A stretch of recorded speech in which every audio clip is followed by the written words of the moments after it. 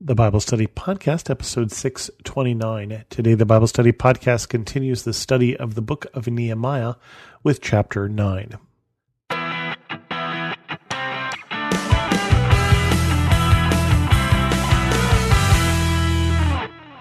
Welcome to the Bible Study Podcast. I'm your host, Chris Christensen. We still have a little ways to go here in Nehemiah, although I'll tell you right away that we're going to take a week off next week because I'm going to do a special episode because I'm preaching at my church this Sunday, the Sunday after this comes out, which would be October 20th. I'll be preaching at Bethel Lutheran Church in Cupertino.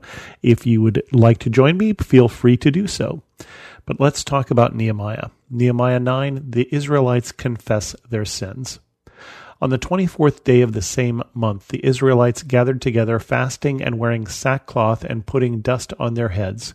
Those of Israelite descent had separated themselves from all foreigners. They stood in their places and confessed their sins and the sins of their ancestors. They stood where they were and read from the book of the law, their God, for a quarter of the day, and spent another quarter in confession and in worshiping their God. Standing on the stairs of the Levites were Jeshua, Bani, Kadmiel, Shebaniah, Banui, Sherebiah, Bani, and Kenani. They cried out with loud voices to the Lord their God. And the Levites, Jeshua, Kadmiel, Bani, Hashabneiah, Sherebiah, Hodiah, Shebaniah, and Pethahiah said, "Stand up and praise the Lord your God, who is from everlasting to everlasting. Blessed be your glorious name, and may it be exalted above all blessing and praise. You alone are the Lord. You made the heavens, even the highest heavens, and all the starry host, the earth and all that is in it, the seas and all that is in them. You give life to everything, and the multitudes of heaven worship you. You are the Lord God, who chose Abram and brought him out of Ur of the Chaldeans and named him Abraham. You found his heart faithful to you, and you made a covenant with him to give to his descendants the land of the Canaanites, Hittites, Amorites, Perizzites, Jebusites, and Girgashites. You have kept your promise because you are righteous. You saw the suffering of our ancestors in Egypt. You heard their cry at the Red Sea. You sent signs and wonders against Pharaoh, against his officials and all the people of his land, for you knew how arrogantly the Egyptians treated them. You made a name for yourself which remains to this day. You divided the sea before them so that they passed through it on dry ground, but you hurled their pursuers into the depths like a stone into mighty waters. By day you led them with a pillar of cloud, and by night with a pillar of fire, to give them light on the way they were to take. You came down on Mount Sinai, you spoke to them from heaven. You gave them regulations and laws that are just and right, and decrees and commands that are good. You made known to them your holy Sabbath and gave them commands, decrees, and laws through your servant Moses. In their hunger you gave them bread from heaven, and in their thirst you brought them water from the rock. You told them to go in and take possession of the land you had sworn with uplifted hands to give them. But they, our ancestors, became arrogant and stiff-necked, and they did not obey your commands. They refused to listen and failed to remember the miracles you performed among them. They became stiff-necked in their rebellion, appointed a leader in order to return to their slavery. But you are a forgiving God, gracious and compassionate, slow to anger and abounding in love.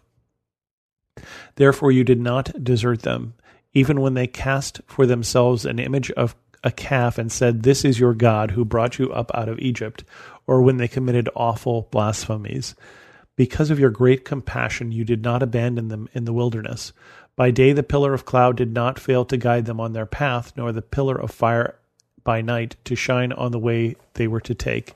You gave your good spirit to instruct them. You did not withhold your manna from their mouths, and you gave them water for their thirst. For 40 years you sustained them in the wilderness. They lacked nothing. Their clothes did not wear out, nor did their feet become swollen. You gave them kingdoms and nations, allotting to them even the remotest frontiers. They took over the country of Sihon, king of Heshbon, and the country of Og, king of Bashan. You made their children as numerous as the stars in the sky, and you brought them into the land that you told their parents to enter and possess. Their children went in and took possession of the land. You subdued before them the Canaanites who lived in the land. You gave the Canaanites into their hands along with their kings and the people of the land, to deal with them as they pleased. They captured fortified cities and fertile land.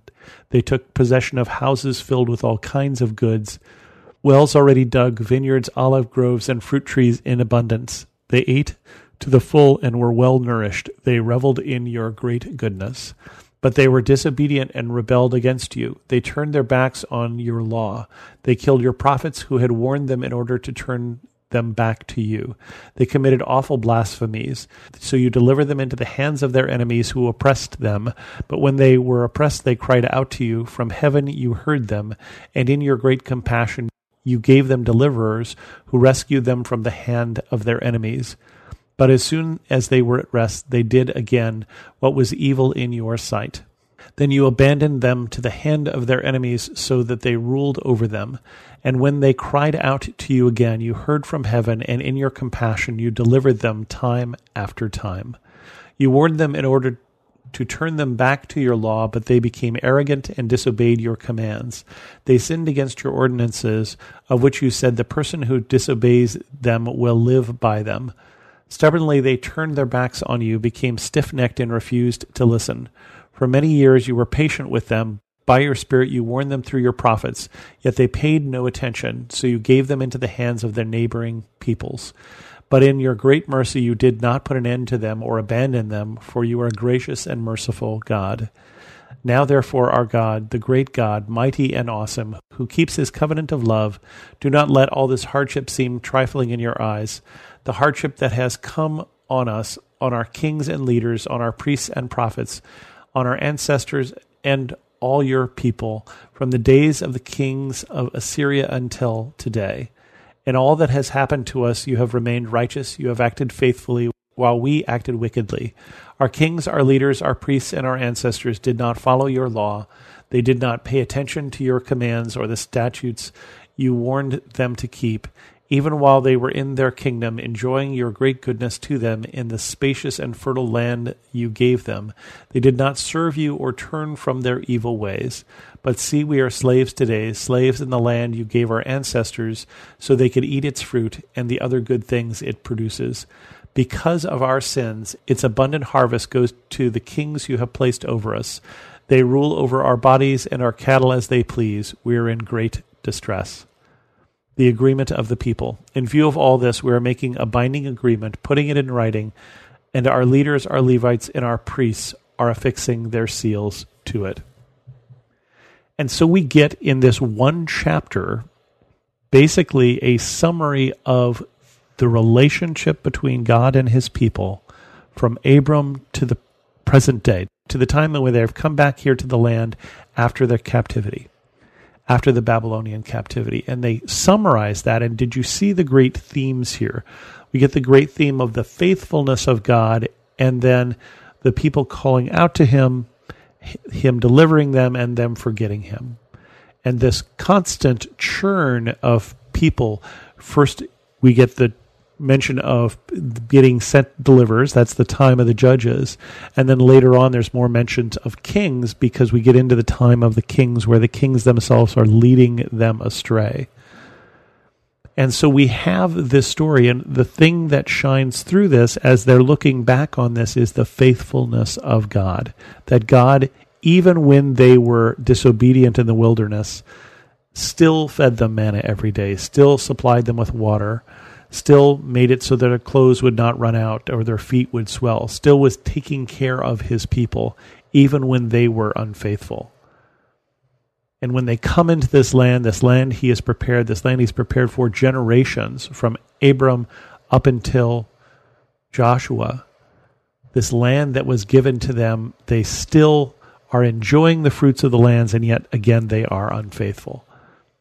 And I think for us, it is important that we have a sense of our history as they do here, and a sense that is unvarnished, a sense that says, I know what I have done right and I know what I have done wrong. And I know that God has been faithful to me. And they can remember the Red Sea, and they can remember the miracles, and they can remember the deliverance. And it's important for us to see where God has been working. And I think sometimes we only see that by looking back over the long haul, looking back over our lives, looking back over the life of our churches, looking back over the life of his people, dating back to the time of the Old Testament, dating back in the Old Testament, to see and remember that God is faithful, and to see and remember that God still loves his people and still wants to lead them and to have a relationship with them, with us, and with those who come after us. With that, we're going to end this episode of the Bible Study Podcast. If you have any questions, send an email to host@thebiblestudypodcast.com, or better yet, leave a comment on this episode at thebiblestudypodcast.com. And thanks so much for listening.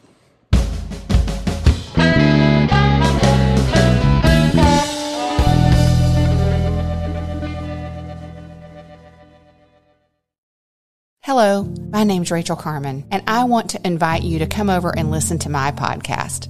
It's called Real Refreshment. For years and years as a young mother, I chased after the wind, thinking that the world could offer me the refreshment I longed for. But it was only when I discovered it in the person of Jesus Christ that I really found refreshment. Come on over and join me as we dig into Bible study. I'll see you there.